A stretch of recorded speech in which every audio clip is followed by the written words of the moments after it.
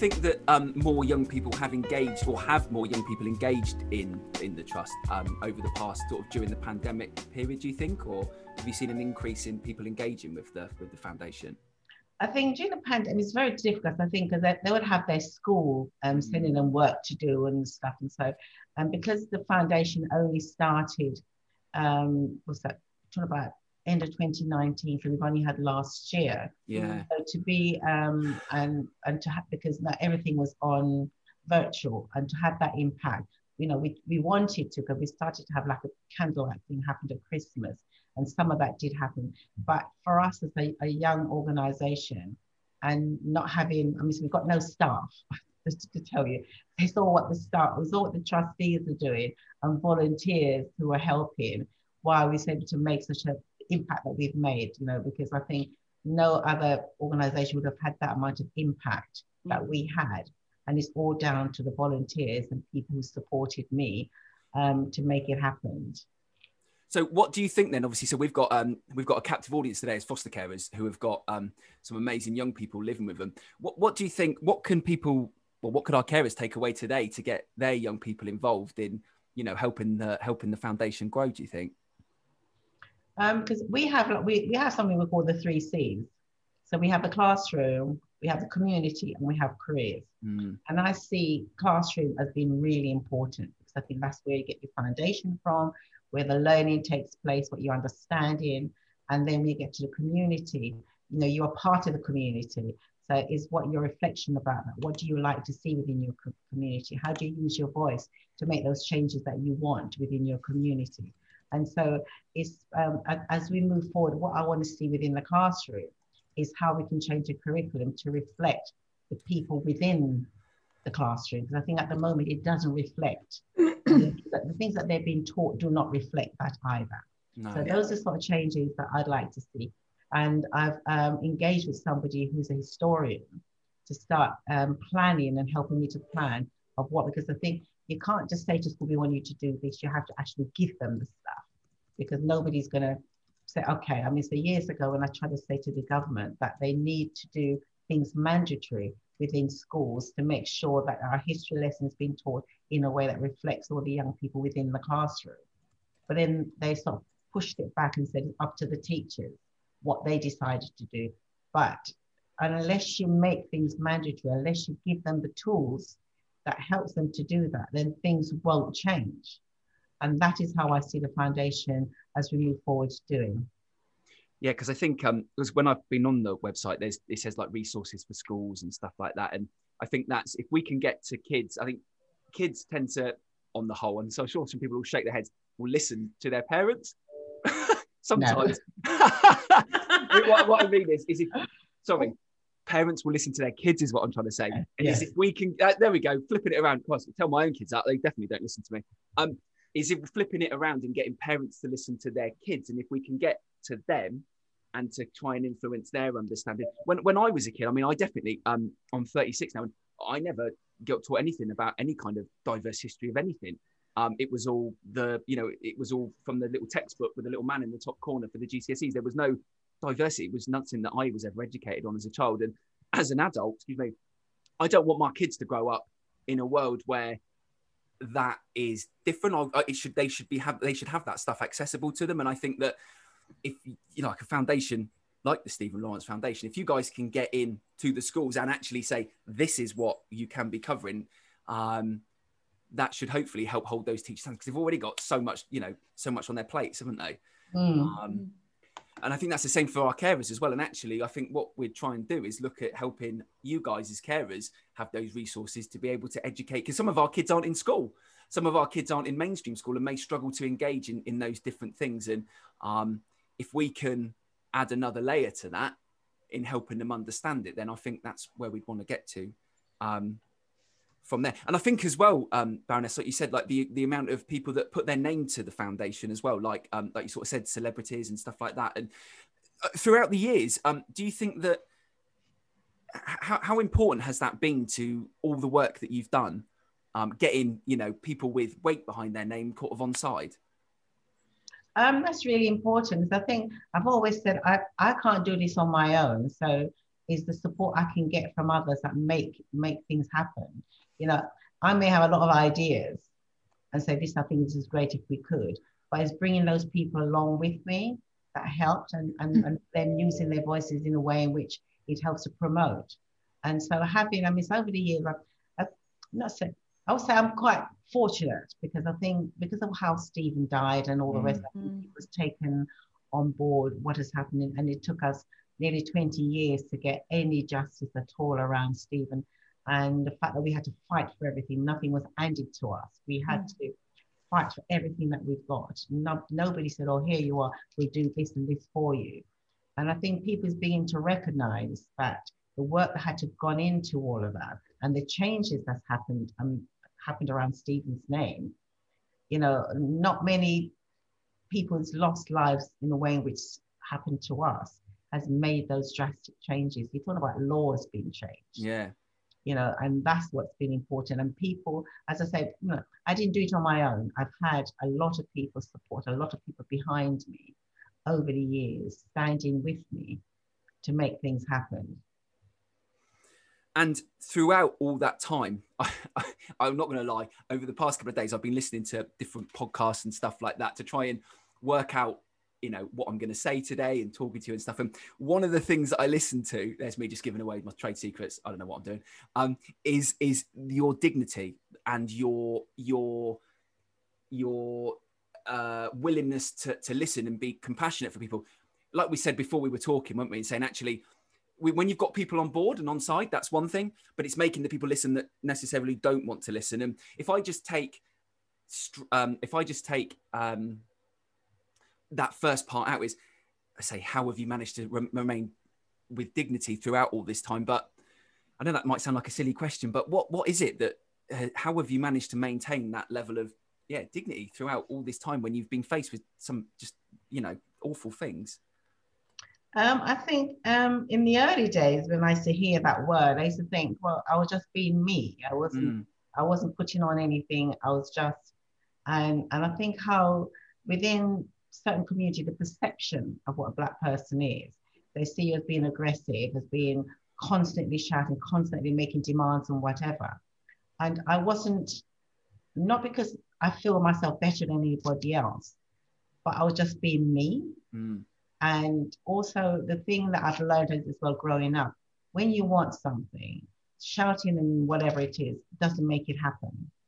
And if you've had people turning against you in the first place, and you want to make a difference, you want to make changes, you know, you have to behave in this and almost speak their language. Because, you know, I'll get one of the officers will say to me something like, "Are you not like other Black people?" You know, and I just think, yes, I am. And they have this way of trying to make you see that you're better than others, so that you forget your background, forget where you're coming from, because they feel that by doing that, you're isolated. And for me, that is not it. For us within the community, this is who we are. You know, you may have a certain percentage of people, and it doesn't matter what background you are, you have a certain percentage of people behave in a certain way, but a vast majority of people don't behave that way. And so by trying to tell me and say, and I'm just thinking, what does it mean by dignity? I'm just being me, you know, and this is how I behave all the time. So I don't just all of a sudden put on this thing, other people can just see, oh, look at her. You know, I don't know any other way of behaving. So this is just me, you know. And yes, I've never started swearing as much until after Stephen's death, because I never needed to. And, you know, you use the word like sugar or something like that to compensate for that. So nobody would ever think. And I remember one of the teachers saying to me once in school, where my children, primary school, "But Doreen, you know, I don't hear you swear." And I just think, I don't need to, because that's not part of me. But I think since Stephen's death, I tell you, the swear word, it depends on where I am, it does come out. Yeah. But, you know, yeah. I think it's interesting, isn't it, that so people wanted to say you're not like other Black people as a way of kind of, they meant that as a compliment. And in fact, it's kind of that human thing of kind of like, well, I'll make you, if you behave more like me, that in some way is more valid. And so that's more important in some way, not recognizing how offensive saying something like that is, yeah, or because, absolutely is, to kind of to say that to someone. The majority of people are no different to me. No.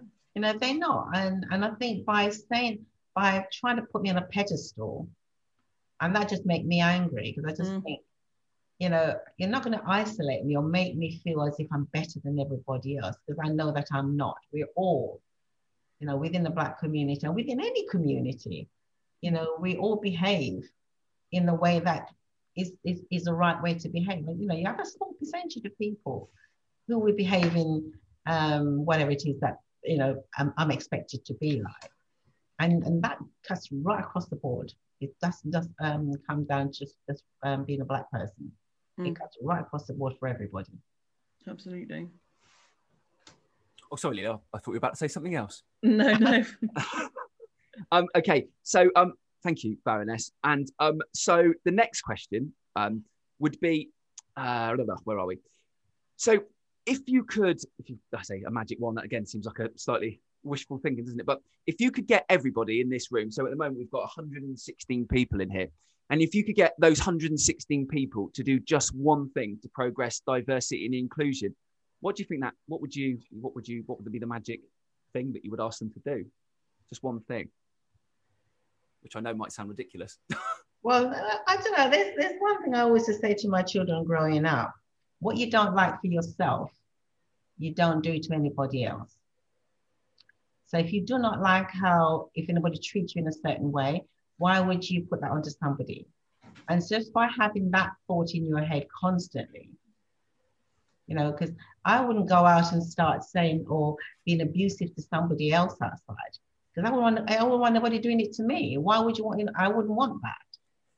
And so it's, that respect that you want people to have for you, then you need to have that for everybody else. What you don't like for yourself, you don't do to anybody else. And I think that's quite simple. Yeah, because I think it's quite easy, and I found myself doing it, particularly over the past few weeks, is I see the Twitter logo on my phone and I open it up and I'm all of a sudden I'm drawn into, and I'm thinking, God, I'm surrounded. Everybody in the entire country is racist. Everybody, and it's polarizing. You're either this or you're that, and you have this opinion or you have that opinion. And I find myself just becoming increasingly drawn into the arguments. And then when I take a step out of it, I'm like, actually, there's nobody around me thinks these things. And I find myself getting drawn into it, and I'll start arguing and trying to defend and stuff like that. And I know it's not helpful, but and so when I look at it from the other perspective of people who are maybe got polarizing views to me, is how they're drawn into it. And all of a sudden they're in this echo chamber. And that's not how I would be in the real world. If I saw somebody shouting and effing and jeffing, I'd actually be more likely to try and engage them through kindness.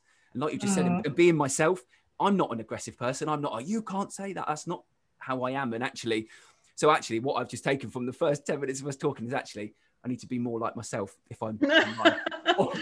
or just delete Twitter. That's such an Ed statement. So throughout your campaigning and everything, Baroness, what changes do you think have brought us the furthest forward throughout the past sort of few years? What changes do you think you've seen that have brought us as a society furthest forward? I suppose you could say that the George Floyd thing. If you go back to when the inquiry and the report that came out, it was just a damning report around the police, and it brought in part of society which nobody ever thought about looking at. What happens in the workplace, what happens in the home, but and I think what Macpherson was trying to do was trying to say, well, look, this institutional racism that exists in the police happens right across the board. What do you intend to change? So he brought out all these recommendations. And if I was to really think about it, not many of those recommendations have been implemented. And I remember saying that I don't want it, because if you think about when the Scarman report came out, all that, the Brixton Right and all the stuff that happened, the SUS laws and everything, and there's good recommendations in there, but nobody followed up on them. So things just get gradually worse and worse. So when the Macpherson happened now, people I remember when it was reported in Parliament, they talk about a watershed, because for the first time, I think people across the country were able to see the impact of what racism has done, not just to my family, but to how many families across the country. and things need to change. So by changing the double jeopardy, by changing the way in police how they approach people, looking at first aid, which they didn't do for Stephen. There's so many things that's come out of that that is so important. So those are the major things, I think, for me. And I used to keep saying to people, what the change is happening wasn't for me personally. Yeah. It was for the country, because I didn't benefit from it personally, but it's what the country would have benefited from it. If only they had looked at the recommendation and put some of them in, put them into action. And that's all they were, because in schools, reporting racism in schools, a lot of schools wouldn't do that. They would not, because if parents looking to send their children to us, especially to secondary school, and if they see that on the list, they think, oh, I don't want my child going to that school. And so they wouldn't publicize what was happening in their schools. So all of those things, all of those changes was to make it better and not for you to hide. Because if you accept and admit that these things are, you do things to change it. You wouldn't just allow it to go on. No. And like you just said, like the actual, some of those changes, like you said, like first aid as well for training and stuff like that. And actually, there's just so many things, isn't there? And I think that, so when you were talking about the foundation, you mentioned the 3 C's, and one of those was community, wasn't it? And actually that's one of our questions is, obviously we've got young people that are placed with our carers. They might have come from the other side of the country to move into a completely new area where they don't know anybody. They might be struggling with their own identity. Who am I? Who's this family I'm now living with? They're trying to do all these nice, kind things for me. And I just want to be back with my parents. And one of the things that we try and do and try and encourage people to do is get their young people involved in their community. Because if you've got a sense of where you live, so whether that's volunteering and stuff like that, that can play a really big part in helping them kind of feel settled and stop them potentially going down other avenues of, CSE and all those kind of things. And so what, based on the foundation, what advice would you give to our carers in terms of engaging young people in their community? Is there anything that's worked, or any kind of recommendations that have come from the foundation for getting kids engaged in their community? As I said, the foundation is quite new. And one of the things I was doing when we first looked at the Stephen Lawrence Day was going into schools and listening to young people and ask them about what they want to see within their community. Because I think without talking to them and understanding from their perspective, we can't just come down and say, this is what I think you should do. And listening to them, and especially the fear that young people have about going out, about being attacked, about knife camps and all of those sort of things. Those are sort of things that goes through. And so we as adults have to listen to them and try and understand, what would you think were the best way to do things? Is that conversation that you need to have, and it's that listening mode that you need to have with young people, especially if they're in like you say, in a place that they've never been before. Is for you to go walking with them, take them around the community, and then find a way of what's happening within the local area. Is there a youth club? Is there something? Is there a Cubs or a Scout that you can join? It's those sort of things that you need to find out for them. Is it something that you'd like to do? And, take them for walks in their community. And sometimes it's not as easy as doing that, because if you've got more than one child or different age group, how do you blend that in? If a teenager, that's not always an easy thing, but it's how do they engage with other young people? And I think because sometimes schools that used to have after school clubs and do activities, a lot of that thing doesn't happen, especially with this pandemic. That doesn't happen for them. So they're quite isolated. And so you find that kids just spend time on their games, their video games. And I have a nephew, that's all he does. He doesn't do anything else. And so he's trying to break those cycles, because there's another world outside them and to engage with. So it's how do you mix? And to me, as foster carers, is there that you join together so you can talk to each other and have ideas from each other, and for the young people within your care, having those interactions. I think sometimes, by having those discussion, meeting other people online, because everything's online now, and just supporting each other, and for those kids to see there's other kids out there like me, that I can engage with, because we're almost in the same boat. I think that's something I've literally just written the word role models down, and then you just said it is actually people that are like me. Who can I look to that has gone through life and has done something that I can say there is hope for me and I can do something and I want to be more like, sort of that person. It doesn't mean you have to be a carbon copy of them, does it? No. And I think that actually when sharing the message of the foundation and seeing those celebrities and also the mix of everyday people that are putting their name towards stuff, I think it's about, for me, is trying to find people who aren't all sort of stratospheric sort of famous, because sometimes you think I can't get to that. It's those real people and that real connection. Is it the woman that runs the youth club around the corner that has given you that listening ear and has given you the time to help? And I think those things are the things that which we're doing some work at the moment with a guy called Ian, who's a care leaver, who when he left the care system, got into drugs and was arrested constantly. And he was talking about that turning moment for him. And he said he was sat in a police station and the solicitor just turned and looked at him and just said, "You don't need to carry on this path anymore." And he said, and I heard it 100 times before, but it was the fact that I was just in that moment there and then that I was like, okay, I don't want to go back to prison. And she was, she was there for him. So one of the things as well was, obviously we've talked about like younger people, but you did something called the Why Apprenticeships, didn't you?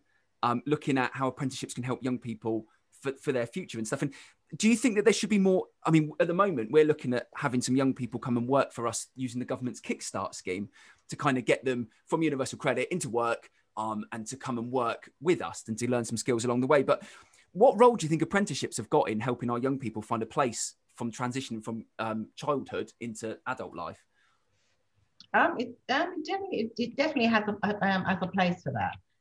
That's one of the things when we were looking around for the Stephen Lawrence Day and speaking to the government, that they have an apprentice scheme going, and their thing is, which I find it quite difficult to believe, they're saying that they find it difficult to get any young kids from the Black community to join up to an apprenticeship. I think if you sell it to them in the right way, and besides there's nothing else out there for them, then I'm sure they want to, because we have somebody who's supporting us and he's been doing apprenticeship for years. And so you go to a company, you say, look, we've got X amount of young people here and the government has got money to feed into this. Wouldn't you want to help? And of course they do.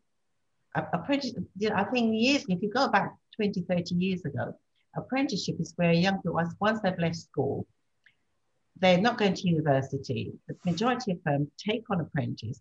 They start off there and they continue working, learning their trade, and as they move up into the company. When the government started doing apprenticeship, it was like for 6 months. You'd be lucky to get a year out of them. And now they realize that they need to give more to young people in order to progress forward. And so I think when now that's happening, we need to make sure we hold them to that and encourage as many young people into that, because not many young people are going to go off to university. And even kids from university need the apprenticeship as well. There's not just the kids leaving school at 16.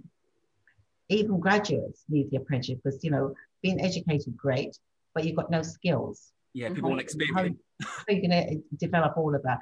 Because all companies want you to come with all the experience. You're not going to have that. And that is where the apprenticeship comes into it. And I think you raise an interesting point in what you talked about then, and linking back to what you were talking about community, which is kind of actually, when you were talking about community and the classroom stuff, it's kind of actually in the classroom, if the literature we teach in English literature, if the histories we teach don't kind of include and represent the kind of the children in the classroom, then how, we're missing a trick there in terms of being inclusive. But then also, so if young people see that an apprenticeship is not for children who look like me, who are like me, then actually, am I then less likely to go and do it? Is it like, all the bunch of white kids going like, I don't want to be the only Black kid going and being part of that? So, because I also thought when we were talking about the community stuff, about going out to get involved in scouts and things like that, often our children might move from a community, one community to move to a community where it might be quite white as an area. And so being maybe the only Black kid or kind of child from another ethnic background. And so for me, it's then what extra do we need to do for that child to help them feel included when they might not see or meet people who look like them or feel like them in some way? Because it's about, we want opportunities to be there, but almost with those children, we also need to go that extra mile to do that work, to make them know that the kind of these spaces are available for you to use the same as they're available for anyone else to use, but you might not necessarily know that or feel that or recognize that in the same way. Hi. I've got a visitor. I've one of my colleagues coming into into the room now. Hi. Hi, sorry, Kristen. I was just doing something with the foster carers looking at young people. Okay, so we're coming towards the end. 11:15 when we finish. Okay, I've come in to go on an APPG meeting, but I'm going to do it with my earphones in, so I'll just sit here, quietly and do that. That's okay. Thank you. Thank you. She got in there before my collar did. We've got a question from Joe. Joe said that where has it gone? I've literally just seen it. So she said, out of all the recommendations that were made in the McPherson report, how many have been completely actioned? Do you know? No, I couldn't answer that. No. I did try to find out a while ago, especially a couple of years ago when it was the 20th anniversary of the McPherson report. We tried to find out. We couldn't really say with confidence how many of them has been implemented. Okay, let me just go through them. One of the sort of final questions that we've got as well is it was actually, I think it was from Rupert, who works here at Blue Sky. We have covered it slightly, but his question was, just to read it, Parrot, was how tough was it to get your voice heard in the early days? Now, I think how I want to develop that question until now is actually, do you feel like now people are more willing to listen to the messages that are being shown by people? The messages that are being given by people sort of like yourself. So do you think you mean, so if you know, Stephen were to be murdered now, do you think that kind of people would be more willing and ready to listen than they were 20 years ago? Or do you think you'd have the same fight to be heard and to kind of action change on behalf of him? Things have changed. And whether or not it will be the same result, that's debatable. I think after, in 99, when the report came out, I think a lot of kids, especially a lot of Black kids, felt like the police society was not protecting them. Yeah. If this could happen to somebody like Stephen, who had no background in criminality, had nothing involved, and that could happen to him, and how he was treated, then, hence I believe how the knife carrying and all of this stuff started. And rather than the police looking at what was happening at that time, I think they ignored that and put it down, it's just a black and black crime. We don't have to do anything, we just park it over here. And so it's got to the volume now that it can't be ignored anymore. So when the report happens now, it doesn't talk about black and black crime. It talks about a murder, which should have been happening in the first place. If you talk about it that way, you investigate it that way, then that way the kids would see that this is what the police are doing to protect us, but they weren't doing anything. So in that respect, from 99 to now, you saw the change of how things are reported and how the police, their actions. But whether or not we're getting the same result and getting a result where the perpetrator's been caught, we don't know too much of that. I don't think they are being caught. I think as well, like you said, like the language, we talk a lot about the language that we use as those that work with young people, and how impactful the language is. So actually seeing young people as victims of sexual exploitation rather than perpetrators, and not seeing young people that have maybe displayed sexually inappropriate behaviour as, you know what I mean? It's actually the language that we use is so important, because if you say to a child, you're naughty, or you're this and you're that, it's like, okay, yeah, well, I might as well play up to that then, or I'll live that stereotype that you perceive of me. And I think, yeah, that has it's so important, isn't it? And sometimes with my own kids as well, I go to say something, I'm like, oh, hang on, just hold that in a second, Ed, and just consider how that's going to be heard. We've had a question from Vigi, who works here at Blue Sky, and she's asked, where's it gone? She's asked, what was it like meeting Nelson Mandela? And obviously the time was very sort of different. What was that like for you, Baroness?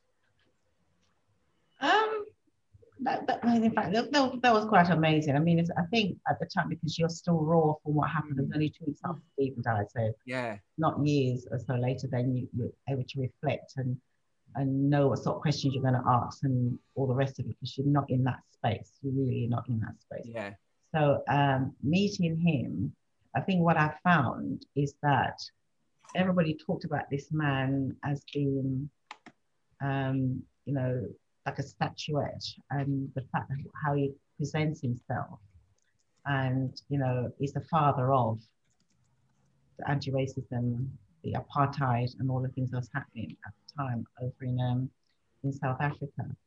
And he was not like that. He was a gentleman. He was somebody who you could see the empathy and stuff that he had. He didn't have to say anything. I think there's so many people in the room and everybody was talking. And I think what the things that, for me, that's really affected me is the fact that he said his life is cheap in South Africa and I did not expect it here in this country. You know, because, you know, for years they've lived and see what happened to all the Black people in South Africa. You know, Britain portrays itself as this upholder of society, and that they make sure they're equal and equality happens. And the reality is not true. So having that being said, and it was because of meeting him and what he said, that's going to make the first arrest. Otherwise, they weren't taking any notice. There's not really very much I can say following that that's going to do it any justice, I don't think. So that might be, Baroness, a really good time to kind of note to kind of like on that point. Leela, is there anything else that you wanted to ask or say or? No. Sorry, sketch. Sorry. We're in competition now. It's okay. We've just had a couple of late doors questions come in from carers. So just 2 quick ones. One I think would be more obvious to end on. So just before the last question, as a Black woman, this is my carer, I still see a lot of paper policy when you get to the top of companies. There are very few, if any, Black staff there. Even as a carer, I'm the only Black person usually at meetings. So I think maybe Donna was just kind of giving the feedback about that, and kind of, I wonder how your experience has been of that in terms of being so involved in government. Are you often the only Black woman kind of in those spaces? Definitely. I think practically everywhere I go, I find I'm the only Black person there. And it's just, the question is, where's everybody? You know, there's loads of people with even more qualifications than I am, and have more, you know, I find whenever I'm in most places I go, I am the only Black person there. And it doesn't wear well, because then I don't think my voice carries as much as it should. No. Because if there's more of you and you feel more confident as well within the space that you're in, you can be more challenging.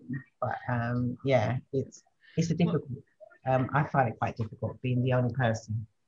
Well, because then I think there's a weight, isn't there, for you, if you are the only person there, to be somehow the spokesperson for all Black people in that space. And of course, you are you with your own experiences, but then there's a weight and expectation from you in that to somehow be representative of everyone in that sort of way. I think it also ties back into that stuff around actually how, you know, how available or clear is it a kind of a path to those careers, to those spaces as a kind of career option, but also how welcoming are those spaces, how inclusive are those spaces, how encouraging are those spaces to have more diversity within them, and kind of for people to be within that and feel safe and feel supported and feel valued kind of in those ways as well.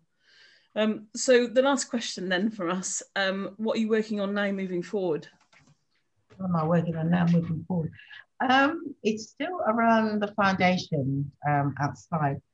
I've taken on the role within the Labour Party as being the racial advisor for them, because I feel that they need it. You know, if we're going to change society and change the look of politics, we need to have more voices and understand.